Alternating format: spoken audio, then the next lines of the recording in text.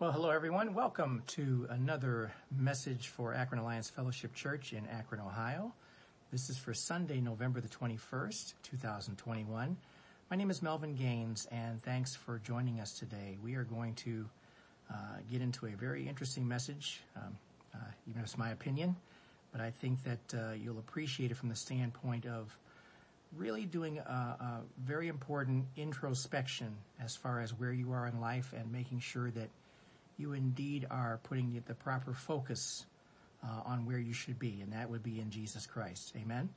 Let's go ahead and look to the Lord with a word of prayer, and we'll get started. Father, we just thank you for this time that you have set aside for us to sit quietly and listen to you speak to us through the power of the Holy Spirit, not through the words that I have, but through your words, Lord. That's what's most important here. And I pray that that is what is conveyed to those who hear this message. We pray, Lord, that you will bless us right now. Bless our church. Bless our members and even those who are not with our church who happen to stop in and watch this message, Lord, that you just give them something that they can hang on to. Your word is reliable and it can be relied upon. And we thank you for your truth as well, too. We thank you for all that you're doing in this day and in the days to come for those people you are trying to reach for the purpose of the kingdom. And we give you praise in Jesus' name. Amen. I don't have to go to the office for my job very often right now, but the idea of going there is still tough to do. And the reason for that is I love working from home. I've loved it ever since we've started doing that. But I also know that there is the reality that we're going to have a full-fledged hybrid schedule that's going to begin sometime next year. And knowing this, I've concluded that it is important to take the silver lining approach to make my trips to the office a more pleasant experience. First, I just take the main roads without getting on the freeway, which is an automatic stress reducer. If you know anything about driving on the freeway, especially 271 or I-480 in Cleveland, you know all about that. I'm there at work in just about a half hour, and there isn't a whole lot of traffic going the way that I go. I take my time, and I stay true to the speed limit. And if another car or if a group of cars wants to zoom by me, they can have at it. In observing the behavior of other drivers on the road, you get a picture in your mind of the personalities of these drivers by looking at the condition of the cars that they drive. Now, more often than not, these are people who you would never allow to borrow your own car. It doesn't take a lot of imagination to see these drivers who are always in a rush, as if running late or for work or for an appointment or for whatever.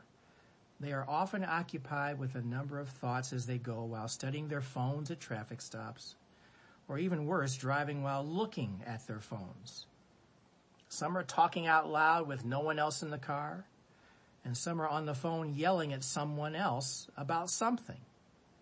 The cars that they are driving also have characteristics that fit their perceived personalities.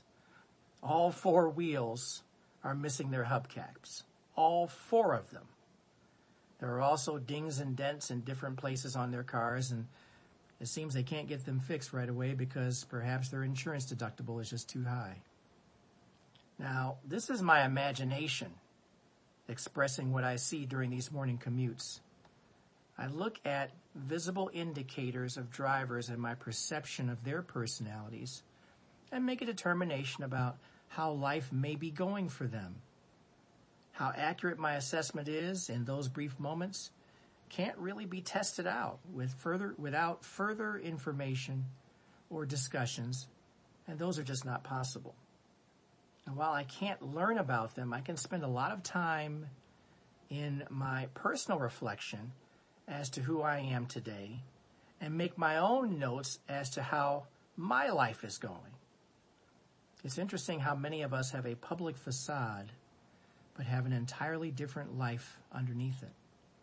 Only you can address this part of your life. Have you ever neglected your own self-care or reflection because you were fearful of what you might see about yourself? Something to think about. let's take this opportunity to look at a way as how we once were before we got to know Jesus. Let's go beyond the appearances that I've discussed here. Minds clouded with too many thoughts, distractions, outbursts of anger, carelessness, and failure to overcome circumstances. These are characteristics of a ragged existence, a ragged life. Now, the word ragged is an adjective. It's a description primarily used in clothing that is tattered and worn out, but it also is used to describe a person's behavior and outlook in this manner: imperfect, uneven, exhausted, and worn out. A ragged life is an unsteady life. It's an unstable life. It's an inconsistent life. It can be exhausting over time, and it can feel like you're treading concrete. People who are always in a rush and can't seem to relax or slow down are looking at their own circumstances with the hope that they can turn things around on their own. A prolonged state of raggedness contributes to despair and hopelessness. But for the ragged, help is indeed available. Raggedness needs redemption. Jesus Christ is our Redeemer. Please turn your Bibles and electronic devices to Isaiah chapter 44, and let's look at verse 6. Isaiah 44, verse 6. Raggedness needs redemption, and Jesus Christ is our Redeemer. Isaiah 44, 6 puts it beautifully here. This is the English Standard Version. Thus says the Lord, the King of Israel, and his Redeemer, the Lord of hosts. I am the first, and I am the last. Beside me, there is no God. Let's read that again real quick. Thus says the Lord, the King of Israel, and his Redeemer, the Lord of hosts. I am the first, and I am the last. Besides me, there is no God. There's no place else to go but directly to Jesus, our Redeemer. That's who is being referenced here in this passage. Now, I readily admit that before I acknowledged Jesus as my personal Lord and Savior, I was one of the ragged. The Holy Spirit had to reveal to me my raggedness for what it was and what it was doing to me before I was willing to put it all in front of Jesus. Satan will make you go along in your own way without revealing your own raggedness. It takes the power of the Holy Spirit to reveal how desperate you really are. I had to bring my raggedness to the feet of the cross. I needed his redemption. Now, one remedy as believers is our faith, hope, and trust in Jesus Christ. That's the remedy for our raggedness. It doesn't resolve every personal issue that we have, but it does resolve some very important issues, the ones that really matter. Number one, it reveals and addresses our sin. It reveals and addresses our sin. Raggedness is more than a state of mind. It is a state of being. Our words and actions are reflective of our sinful nature. When we are not following Jesus Christ, we are ultimately following someone or something else. And that leads to sin and fleshliness. Thankfully, at the moment you decide you want to get away from raggedness and give your matters to Jesus, he immediately responds and shares his love for you without regard as to where you were coming from. He takes you as you are. Take a look at 1 Peter chapter 5, and let's look at verses 6 and 7. 1 Peter 5, verses 6 and 7.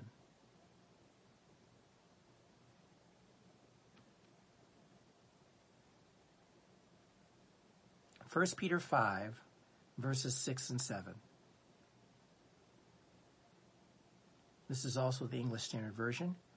Verse 6, humble yourselves, therefore, under the mighty hand of God, so that at the proper time he may exalt you, casting all your anxieties on him, because he cares for you.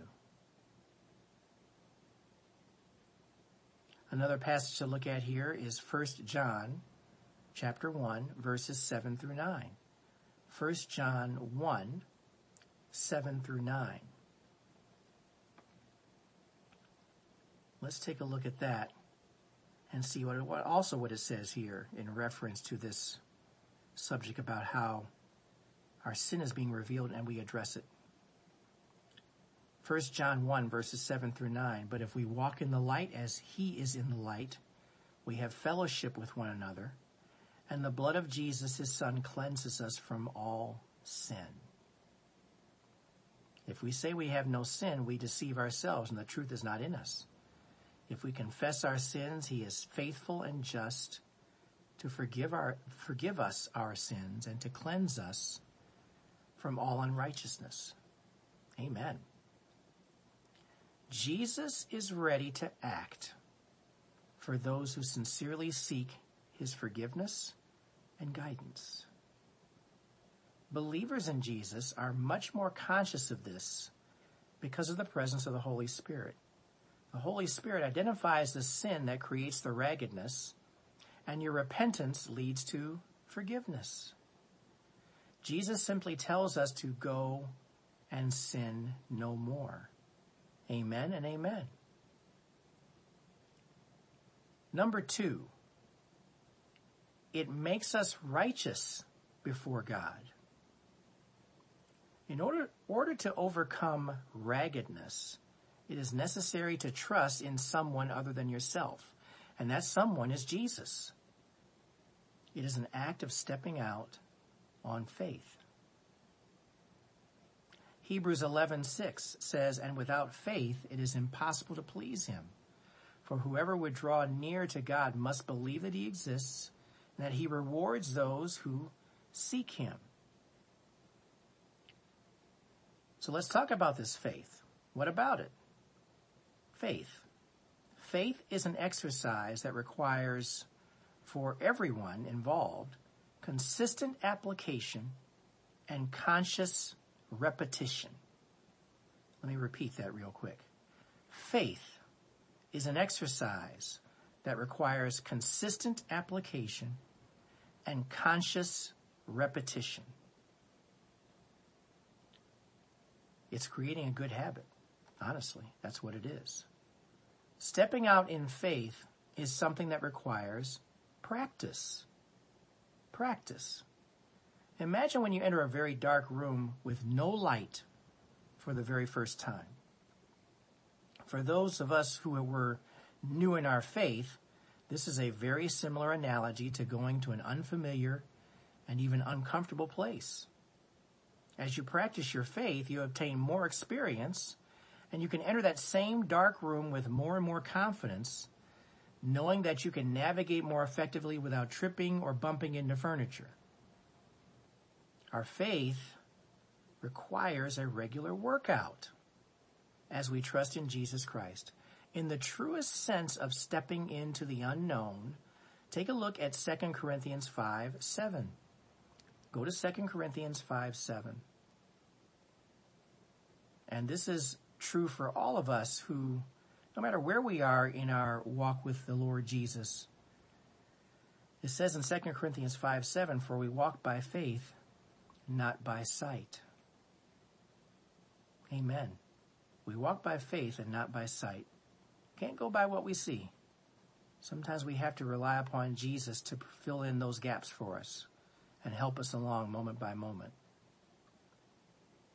Now, just as I stated at the end of 1 John verse 9. We're deemed righteous before Jesus because we make the decision to say, I don't want to be ragged anymore. The righteousness before God is rooted in obedience and in our faith, and not in how much we are doing ourselves. Let's take a look at another example of faith and what it really represents. Take a look at Romans chapter 4, verses 1 through 3. That's Romans 4, verses 1 through 3. Romans 4, 1 to 3. And this is going to be also English Standard Version. Most of my verses are in that passage today, which is to be consistent. But look what it says here about Abraham. Verse 1, what then shall we say was gained by Abraham, our forefather, according to the flesh?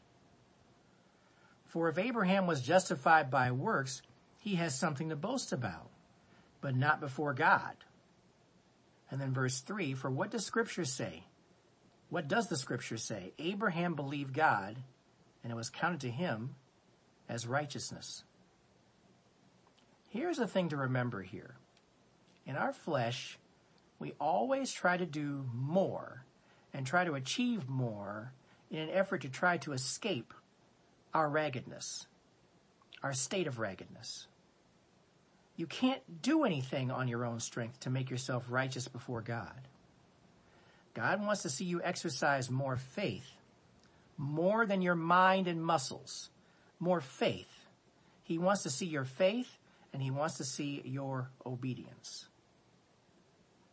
Romans chapter 4 spends a good amount of time speaking about Abraham's faith. But drop down in Romans 4 and let's look at what it says here in verses 19 through 25. Drop down to verse 19 in Romans chapter 4.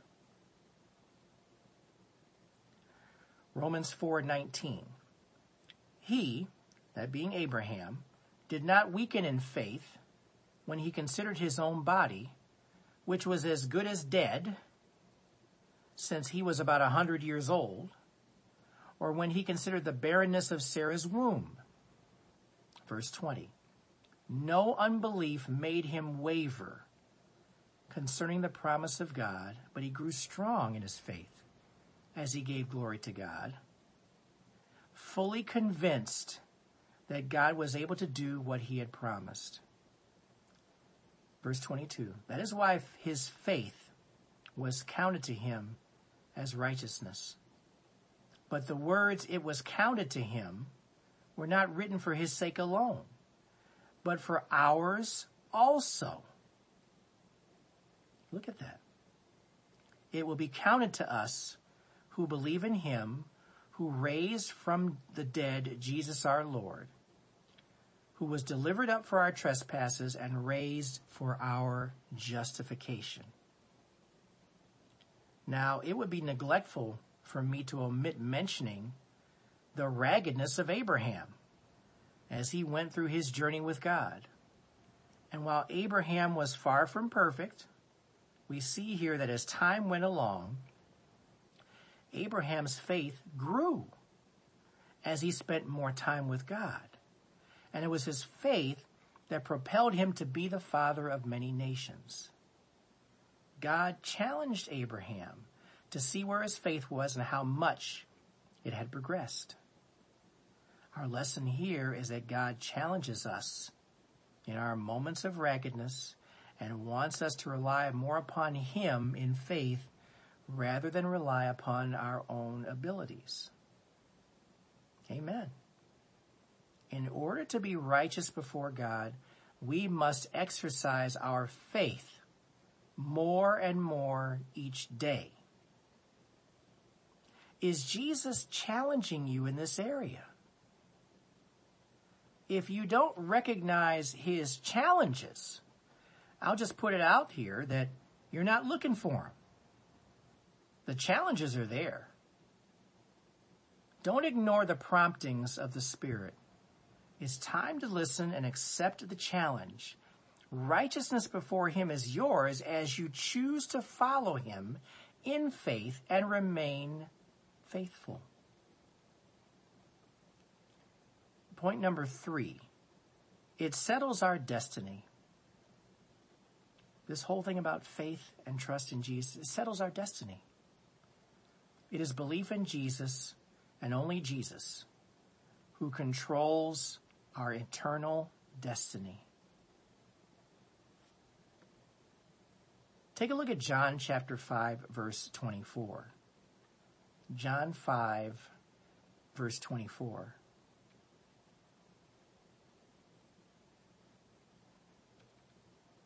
These are the words of Jesus speaking, and they're for all to hear.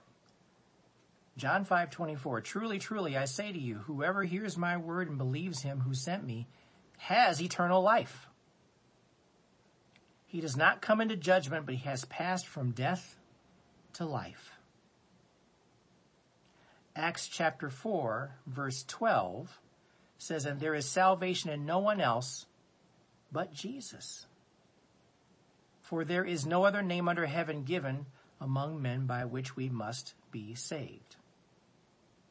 Now, I added in the but Jesus part because it is who is referring to.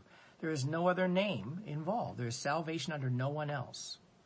We are assured of eternal life because Jesus promised it, and he keeps all of his promises. Now, I do want you to turn, please, to 1 John chapter 2. And let's take a look at verses 23 through 25.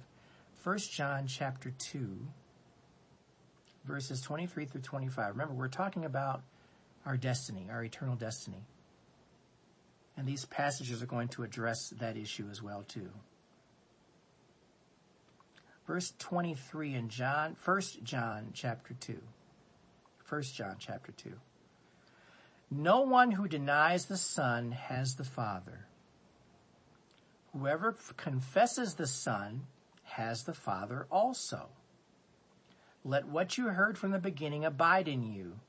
If what you heard from the beginning abides in you, then you too will abide in the Son and in the Father. And this is the promise that he made to us, eternal life. Eternal life, that's the promise. He keeps his promises. John 14:23 says, Jesus answered him, if anyone loves me, he will keep my word, and my Father will love him, and we will come to him and make our home with him. We want the eternal life that Jesus speaks of here, where we will have our home with him. Amen. We don't want the eternal torment, as referred to in Luke chapter 16, where the rich man found himself. Because there's different types of eternity here we need to speak about and just be truthful about. And let everyone know that the one we want is the one where Jesus is. Luke 16:24. You can turn to that. Luke 16:24. The secure eternity we're referring to is not going to be the place that we're going to be reading here in this next passage. We don't want any part of that. Luke 16:24, and he called out, Father Abraham, have mercy on me, and send Lazarus to dip the end of his finger in water and cool my tongue, for I am in anguish in this flame. This is one of those moments where we need to let people know that there are consequences when you deny your very creator. There's a consequence if you deny your own creator. Take a look at Matthew chapter 12, verses 30 through 32. Matthew 12, verses 30 to 32. Now, this is the New Living Translation. But we need to look at this, and one of the things that I was challenged to write about here when I prepared this, sometimes it's good just to talk about what the alternative is if we just choose to not follow the Lord. And it's not to scare anybody. It's just to talk about truth. When we're talking about a holy God, a God who does make judgment based upon sin and behaviors, and he is a God who does not sin, then there are choices that are made, and there's a consequence for it. Look what it says here in Matthew 12, verses 30 through 32. Anyone who isn't with me, this is Jesus speaking, opposes me. And anyone who isn't working with me is actually working against me. Verse 31. So I tell you, every sin and blasphemy can be forgiven, except blasphemy against the Holy Spirit, which will never be forgiven. Anyone who speaks against the Son of Man can be forgiven, but anyone who speaks against the Holy Spirit will never be forgiven, either in this world or in the world to come. And there are actually several passages that refer to this, not just in this one here in Matthew chapter 12. In other parts of the gospel, this same type of passage is mentioned. In fact, it's Matthew, Mark, and Luke, where it's repeated and emphasized. As this section here is addressing the eternal aspect of our relationship with Jesus Christ, this is where our fervent prayers for our family members, our friends, and other loved ones need to implore the Holy Spirit to confront those people and their lives of raggedness and move them to a saving knowledge of Jesus Christ. The danger of raggedness with non-believers is that they often believe that they are good enough and that they are doing just fine, and they certainly don't see themselves as ragged. What? Who, me? No way. That's what they might say. This is why you need to continuously pray. Pray continually, as it says in 1 Thessalonians 5:17. I'll just leave it there. Believers in the Lord Jesus Christ should have the confidence that their destiny with Jesus, the destiny to be with Jesus, is secure. You should have that confidence. You should believe that and know that. Take a look at John chapter 10, and we're going to look at verses 27 through 30. John chapter 10, verses 27 through 30. Let's look at why we should have this confidence about our destiny. John chapter 10, verses 27 through 30. Verse 27, this is Jesus speaking. My sheep hear my voice, and I know them, and they follow me. I give them eternal life, and they will never perish, and no one will snatch them out of my hand. Verse 29, my Father who has given them to me is greater than all, and no one is able to snatch them out of the Father's hand. I and the Father are one. Amen. Do you recognize Jesus' voice when he speaks to you? Do you recognize it? Are you secure in your relationship with Jesus? He does not want anyone to settle for a ragged life. He wants everyone to live the abundant life through him. He doesn't want you to settle for anything less than that. We have all experienced struggles. We've all experienced sufferings. This is a common experience for all of mankind. Jesus gives us the ability to endure these sufferings and come through them on the other side. He wants the best for you. Jesus has more than enough ability to cure our raggedness. The more that we desire to get away from our ragged state, the more that we will move towards our Redeemer, Jesus Christ. Jesus turns our raggedness into righteousness. Amen. Father, we thank you for your teaching. We thank you for your truth. We thank you for what you're doing in our lives right now. We thank you for the repairs. We thank you for the fixes. We thank you for how you rehabilitate us and continue to develop us and sanctify us as we grow in our relationship with you. And Lord, for those people who are listening who are not believing in you, Lord, you know who they are. We pray right now that you impress upon them through the power of the Spirit and compel them to seek you and ask questions of you and about you for the purposes of them making a decision that you indeed are Lord, and you are the one who is the remedy for their lives of raggedness. I thank you for what you're doing. I thank you for how you are indeed a great teacher and a great physician. You know exactly what we need when we need it. Lord, compel us to ask, and we'll receive you. And we give you all the thanks and praise in Jesus' precious name. Amen. Thank you for joining me today. I pray that the message today compels you to open the Bible and look a little bit more at what Jesus has to say. Thanks again for being here today. God bless you all and take care, and we'll see you next time.